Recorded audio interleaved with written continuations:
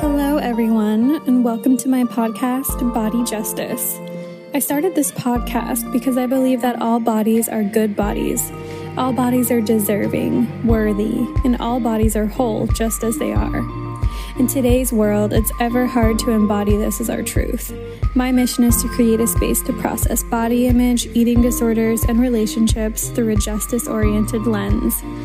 I'm a licensed therapist in California and an eating disorder survivor myself.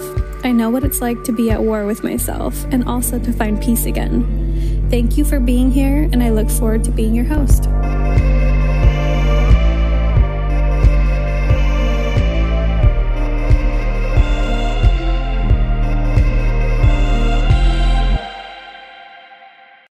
Good day, everyone. Thank you so much for coming back to Body Justice. I have a super interesting talk planned for you all today.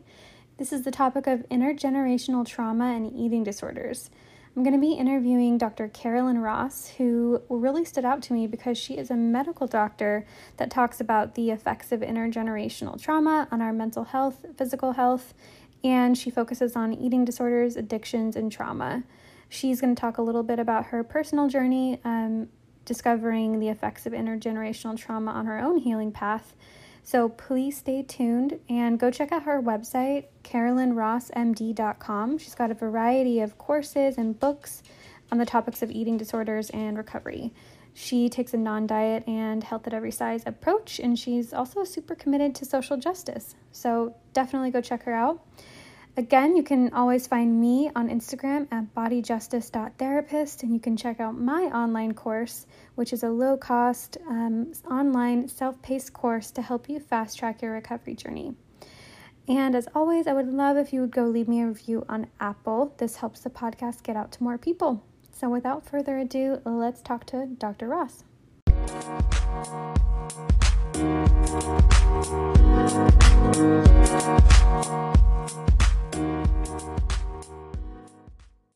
All right, so Dr. Ross, can you tell listeners a little bit about you and what you're passionate about?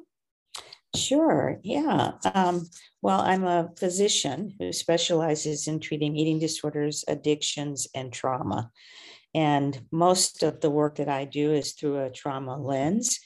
So I also have an online program for people with binge eating disorder that is a complete non-diet approach towards those disorders. And it's all online, and it has been for 2016, since 2016.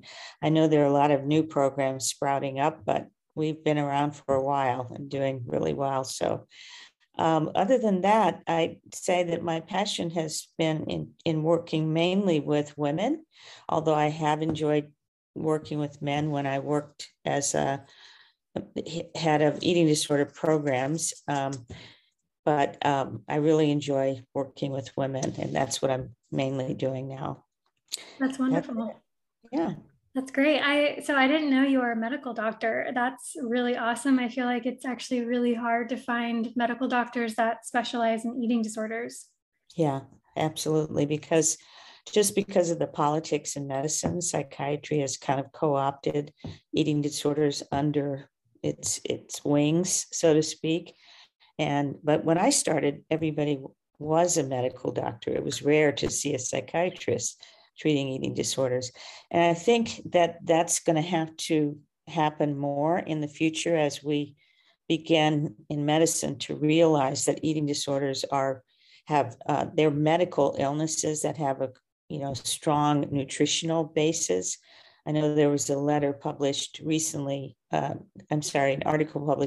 by Cynthia Bulik, who's one of the researchers in the eating disorder world, and she was calling out psychiatry for the treatment of anorexia nervosa and ignoring the nutritional basis. Like, women with anorexia are starving, and that starvation causes or exacerbates anxiety, depression, cognitive problems, all of that. Like, we can't, the body can't function without nourishment. And so if we keep just throwing pills at it, which is what we're doing, then the relapse rate will continue to be really high. I absolutely agree. And that's why I love like approaches like family-based treatment that really prioritize the re-nourishing before doing any of the deeper work, because yeah, you can't really get there until the person is really resourced, and part of that is nourished. Yeah, absolutely. Yeah. And one thing that intrigued me about your work is one of your focus areas being intergenerational trauma. So I'd Mhm. love to hear a little bit about that, and maybe if you can even define what that is for listeners. Sure. Yeah, that's been, since January of 2020, I did a TEDx presentation, TEDx Pleasant Grove, on the gifts of intergenerational trauma. And I've been very interested in that because in my own family, I saw that there's, so much trauma dating all the way back to slavery, where we can track our family's history all the way back to slave times, and just realizing that the effects of trauma can be passed from generation to generation. And this has been studied starting in with offspring of the Holocaust, where they were able to see that, particularly when the parents, one or both parents, had PTSD or post-traumatic stress disorder, that their offspring would also have increased risk for depression, anxiety, PTSD, and a host of other characteristics that were not seen in offspring of Jewish parents who had not been in the Holocaust. So it's been going on since the 1960s, this research, and now we're beginning to see a really important development that's been recognized in the last, 3 to 5 years, which is the impact of epigenetics. And epigenetics is recognizing that while trauma cannot change the DNA, because it takes generations and generations for DNA to change. However, it can change the expression of a gene, so that a gene for example, for substance use disorder or anxiety or depression or even heart disease could be turned on by especially early childhood trauma or childhood adversity. And once that gene then is turned on, that then can be passed to the next generation and the next and the next. So we're actually seeing biochemical evidence of these epigenetic changes, which are, it's pretty astounding, because if you think about it, like when I started in medicine, no one thought that trauma had any impact on physical health. It was all like, oh, well, trauma is a psychological problem. But the Adverse Childhood Experiences study has pretty conclusively showed that childhood adversity, and even adverse community adversity, increases risk for eating disorders, for substance use disorders, ADD, ADHD, and then over 40 medical conditions like heart disease, diabetes, cancer. Like that is, in medicine, that's a revolution for medical doctors to be paying attention to trauma. So I'm yeah. so happy to hear you're doing that work, because I do think it's something I haven't heard from many doctors that consider the context of trauma and how that impacts our physiology. Yeah. And I think it's a area of medicine that's pretty neglected, but it's starting to actually gain a lot of momentum. So I think you'll hear more about it in the future. And historical trauma is also a component of this, because for example, in the case of African Americans, especially those whose ancestors were brought here to be enslaved, that historical trauma caused also epigenetic effects, which we're now seeing in, the third or fourth or whatever generations of the enslaved population. And we have other historical traumas, the violent colonization of Native Americans is another example, as is the Holocaust, obviously. Yeah, absolutely. And you mentioned a little earlier that you got interested because of your own family history. And you mentioned like family history of being enslaved. Can you talk a little bit about that and how you noticed intergenerational trauma showing up in your life? Yeah, I talked about this in my TEDx talk. When I look at my family tree, I have seen that in every generation, at least one of the offspring is lost to suicide, to to substance use disorders or mental illness. And so, particularly in the generations in my own lifetime, it's very, very clear that something's going on because we come from very highly educated, progressive parents and grandparents and so on, middle class. We shouldn't be seeing these kinds of effects. So it's very startling to think of when you see every generation that something catastrophic is happening.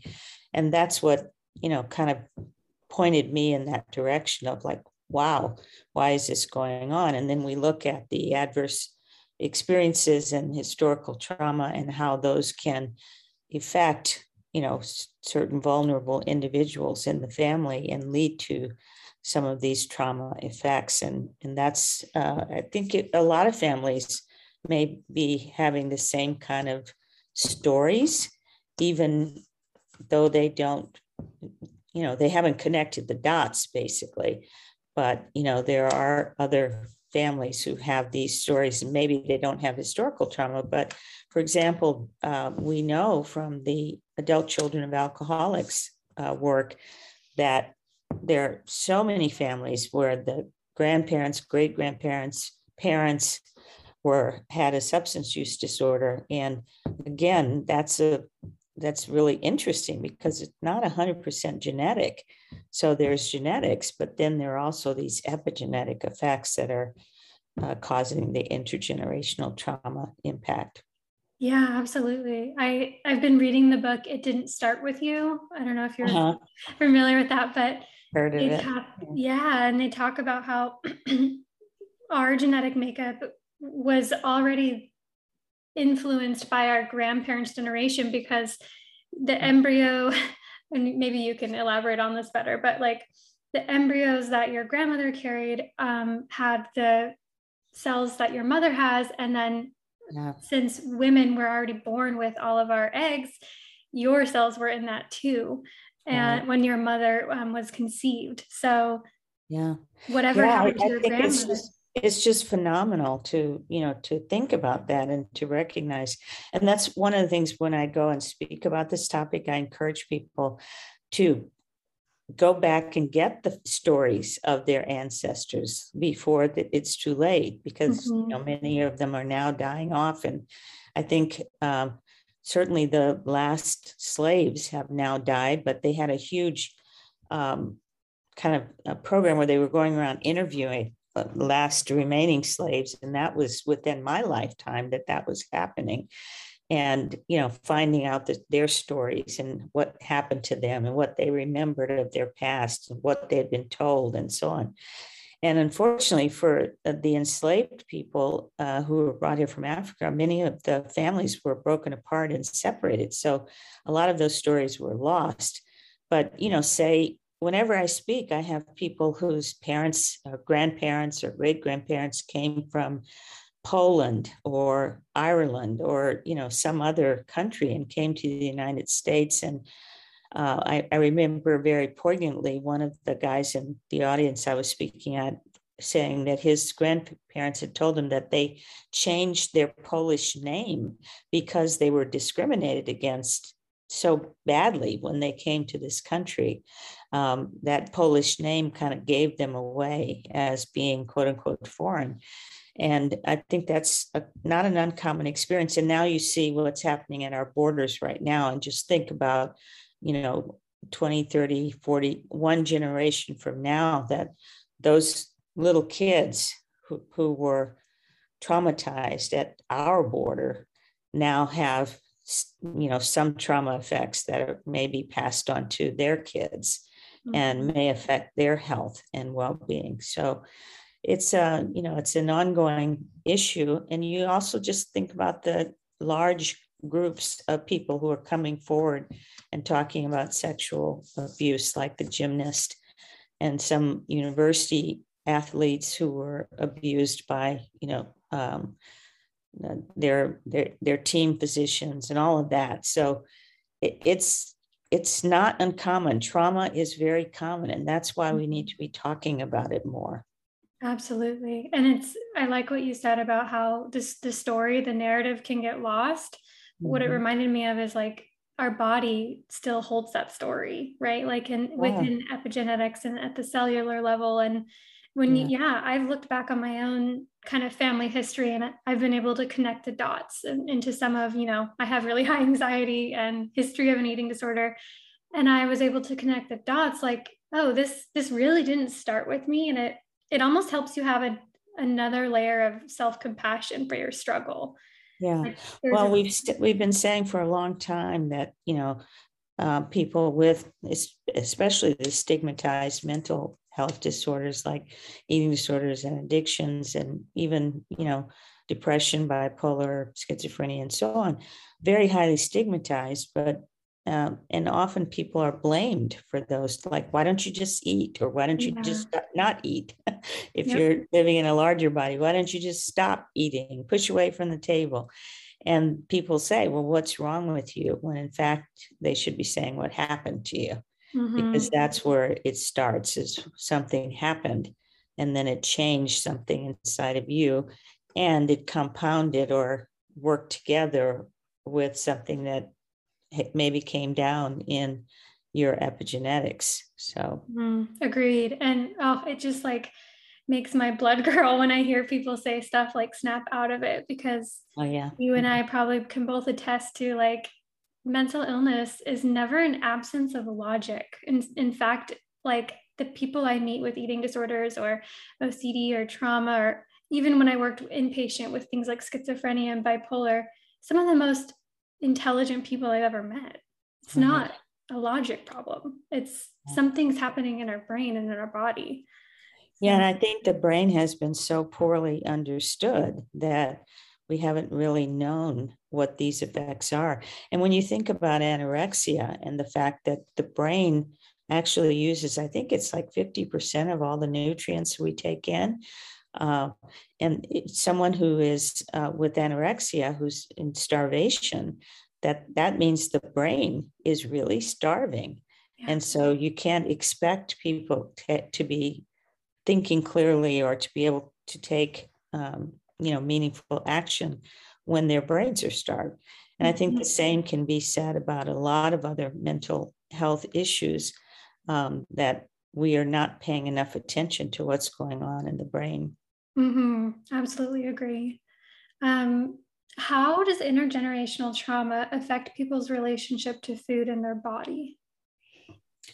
Oh, that's a great question. And one thing that comes to mind is the offspring of Holocaust survivors. I think some of the research, particularly out of Israel, has shown an increase in eating disorders in that population. And I certainly have seen it in my own practice. I remember having a conversation with one of the therapists I worked with and saying, wow, we're getting so many patients who's, have this history of the Holocaust in their history, and they're coming in with anorexia in particular. And so I think there is, again, that change in epigenetics is a change that can affect, first of all, the incidence of anxiety, which is also associated with anorexia, as well as change, the way in which the body responds to stress, and can put people on red alert, which can also have an effect on all of the hormones that control eating and feeding and so on. The adverse childhood studies haven't really pointed to eating disorders in particular. However, there have been a number of research studies that have looked at trauma and eating disorders. And when I started in medicine several decades ago, if you said that you thought people with anorexia had trauma, they would think you were, crazy.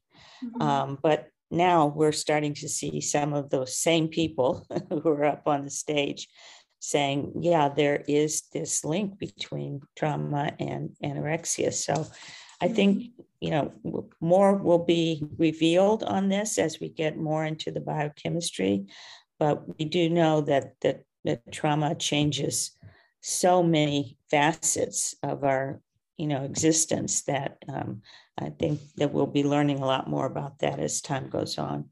Yeah, absolutely. And I mean, just anecdotally, like with the clients I work with, I would say that 80% of my clients with eating disorders have a significant trauma history. The correlation is so strong, and it is it's a survival skill. Yeah, and if you add in the people who have experienced neglect, it's more like 90%. Yeah. And then the studies really show that neglect is the number one childhood adversity. We often focus on things like childhood sexual abuse or, physical abuse or things like that. But neglect is the biggest problem of all. And I think many people don't ask about those kinds of things. And patients don't think that what they've gone through was any big deal because, it was their family. They didn't know any different. But, there's so many stories when you get down to it that really show levels of trauma that may not be in the adverse childhood experiences study, but have really caused dramatic effects in people's lives. Agreed. Yeah.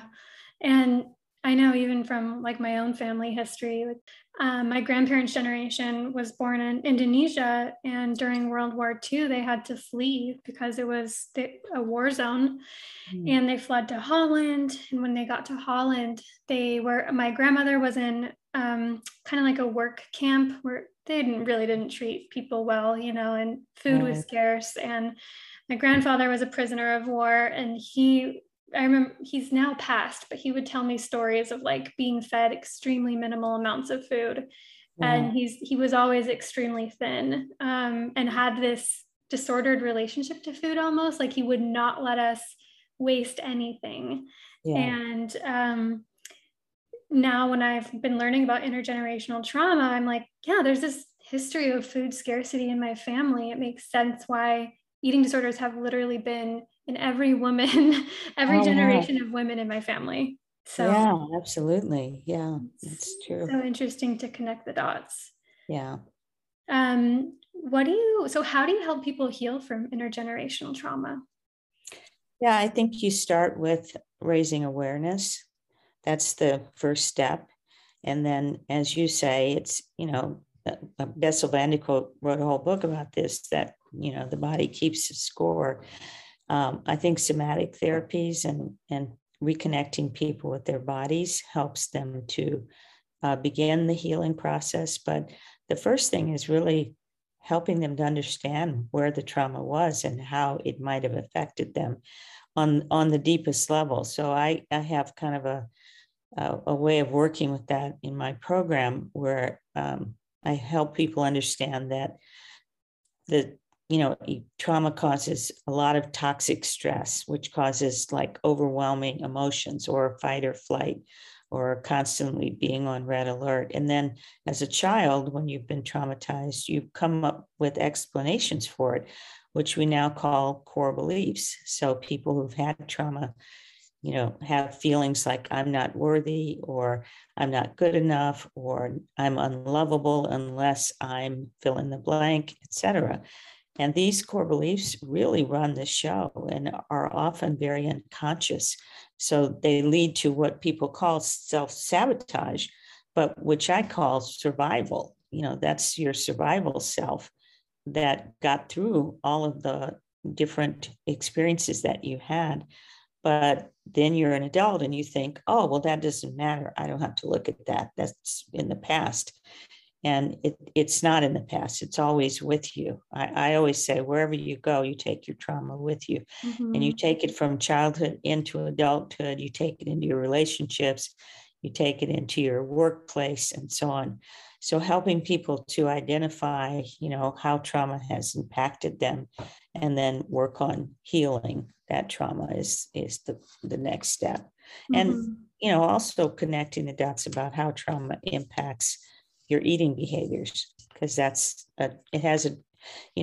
food is the only thing usually available to little children in order to soothe themselves.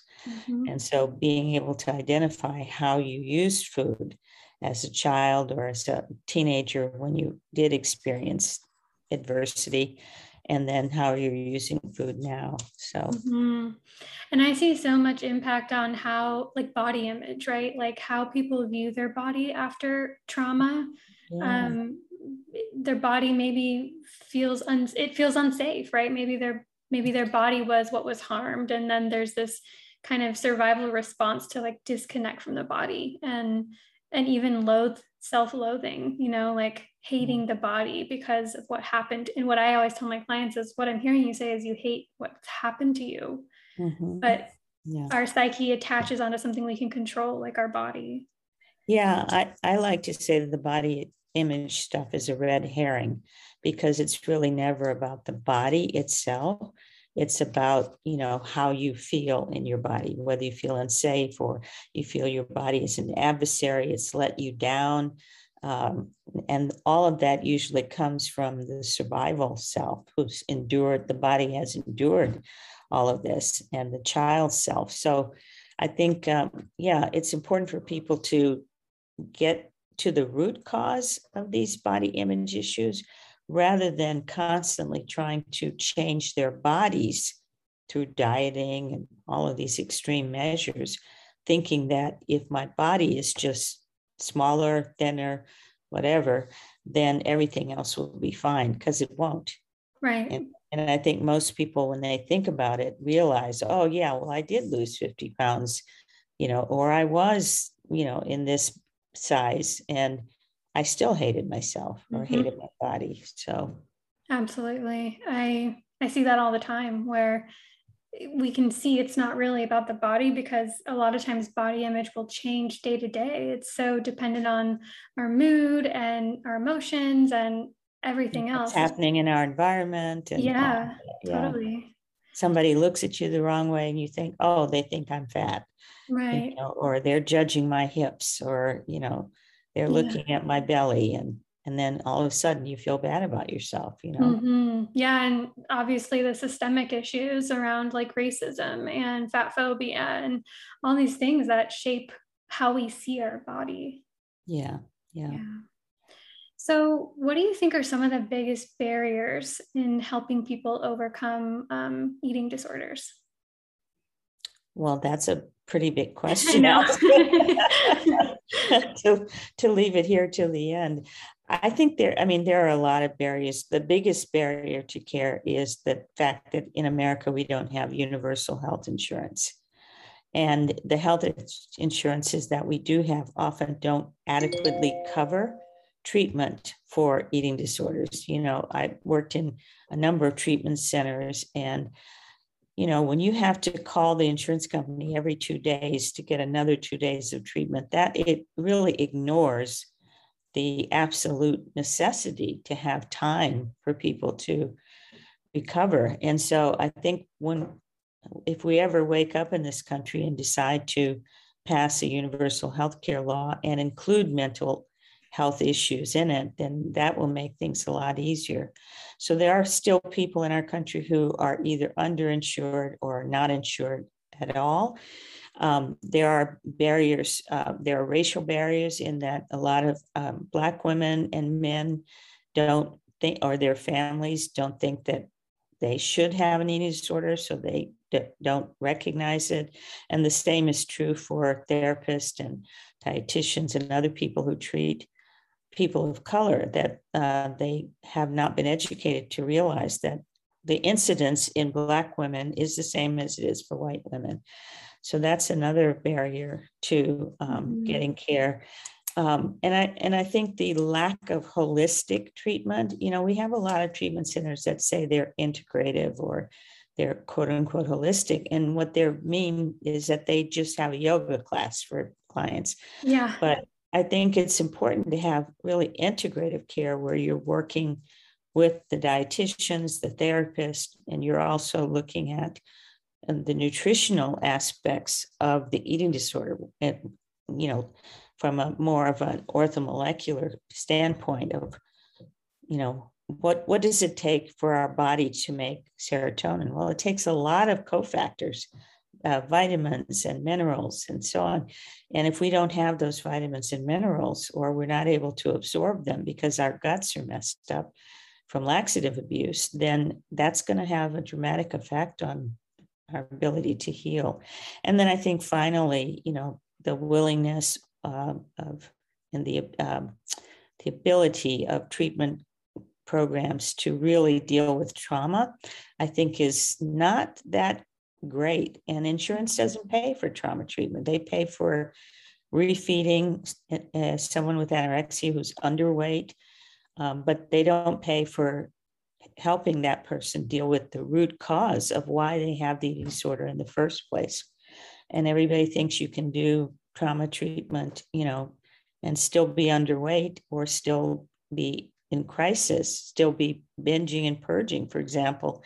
And it's very difficult to do that. Mm-hmm. So I just think we're unrealistic in our treatment for both substance use disorders and eating disorders. And we're not really giving people what they need. Mm-hmm. We're giving them the minimum of care, but we're not giving them good care for the most part. And I'm not talking about any particular center. I know everybody's doing the best they can given our horrible insurance system, but without payment for these services, it's going to be hard for people to fully recover. And then we end up losing people out of the workforce.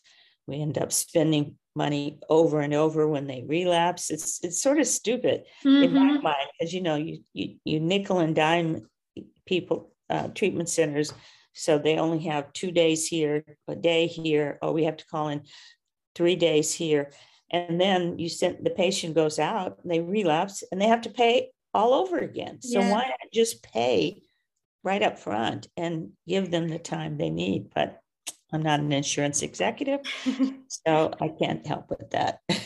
No, I see that a lot. You know, it's really sad too, because it also communicates the message to clients that, oh, you're not really that sick. Like you're good, you're good enough now. And you haven't even gotten to the root issues. And I see treatment centers that insurance will deny the person, even though they're not fully weight restored, which is just, insurance providers need more education of. Well, but, you know, it's really the voters, because what happens is when President Obama, he had to fight to get Obamacare passed. And we've had to fight pretty much every couple of years to keep it in place. And Obamacare still didn't completely go as far as we need it to go. So what we need is what every other developed country in the world has, like Germany, the UK. They all have national health insurance so that everybody can get care. And we need the same so that we don't have to ration care, and that people who need the help can get it. But nobody thinks about that when they go to the polls and vote for someone who is against national health insurance, because it's going to, quote unquote, I'm not going to get into politics, but it's going to, it's going to go against their political party. But it really, at this point, the studies show that almost every American knows someone, for example, with a substance use disorder. Yeah. So it's no longer, substance use disorders are no longer just being seen in poor communities. They're everywhere, and the same with eating disorders. And so we now have families who are bankrupt because they have had to pay for more treatment for their loved ones, or, have had to come out of pocket for care that is the insurance companies are refusing to pay. But yet and still, America is not looking at that and saying, oh, wait a minute, if I had universal health care, I wouldn't have had to take out a second mortgage on my house or braid my 401k to save my child. Mm-hmm. And I think Agreed. that's the missing piece, is that we're not connecting that dot with, we can blame the insurance company, but we should be blaming ourselves because we're not really holding them to account. Mm-hmm. Yeah, agreed. And it's such a systemic issue. It's not, we can't blame treatment centers or even individual providers that, like myself, I don't take insurance directly because they don't reimburse therapists a livable wage in San Diego. Yeah. So it's a bigger issue. And a lot of these issues started in systemic problems like racism or sexism or any of the isms, right? Like it's a systemic problem and there needs to be a systemic solution. Yeah. Yep. And I think until we recognize that we have the power, that through the power of our vote, then we're going to continue to struggle with these problems. Agreed. Well, when you on that sad note, yeah, on that sad note, when you hear the term body justice, what does that mean to you, Dr. Ross? I'm not sure. I can say what I would see is that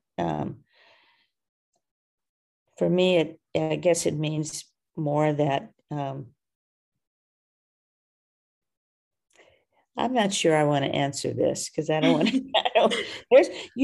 There's a lot of politics in body, the body social justice movement. Yeah. I can state my own beliefs, which is that, I really strongly have always believed in health at every size, and feel like that's something we should be, really promoting in kindergarten. We should be promoting it in kindergarten because that's where it starts to go badly. And I think I also tell my patients to tell their doctors, their family members, anyone who stigmatizes them, that my body is not your business. See, it's not even my business because the body does what the body wants and needs to do. Yeah. The body has its own wisdom. And for me, that's the most important thing to understand. I think body positivity is great, but I don't think most people can go from hating their bodies to feeling positive about their body. There may be a middle ground of body neutrality, but I'm not one who, promotes, I don't like a lot of the anger that happens around these issues, right, even though we have anger around a lot of social justice issues. So I understand it. And I support people who have those feelings. But that's not how I approach the situation. So.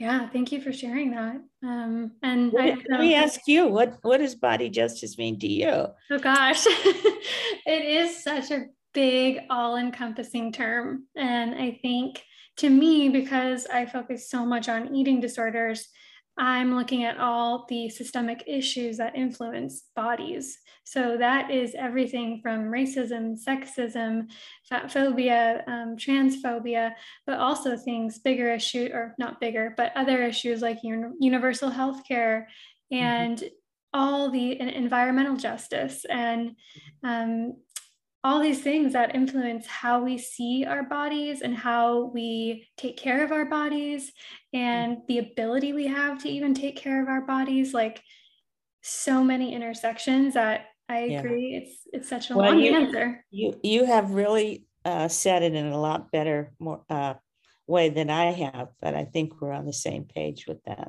Yeah, I think so too.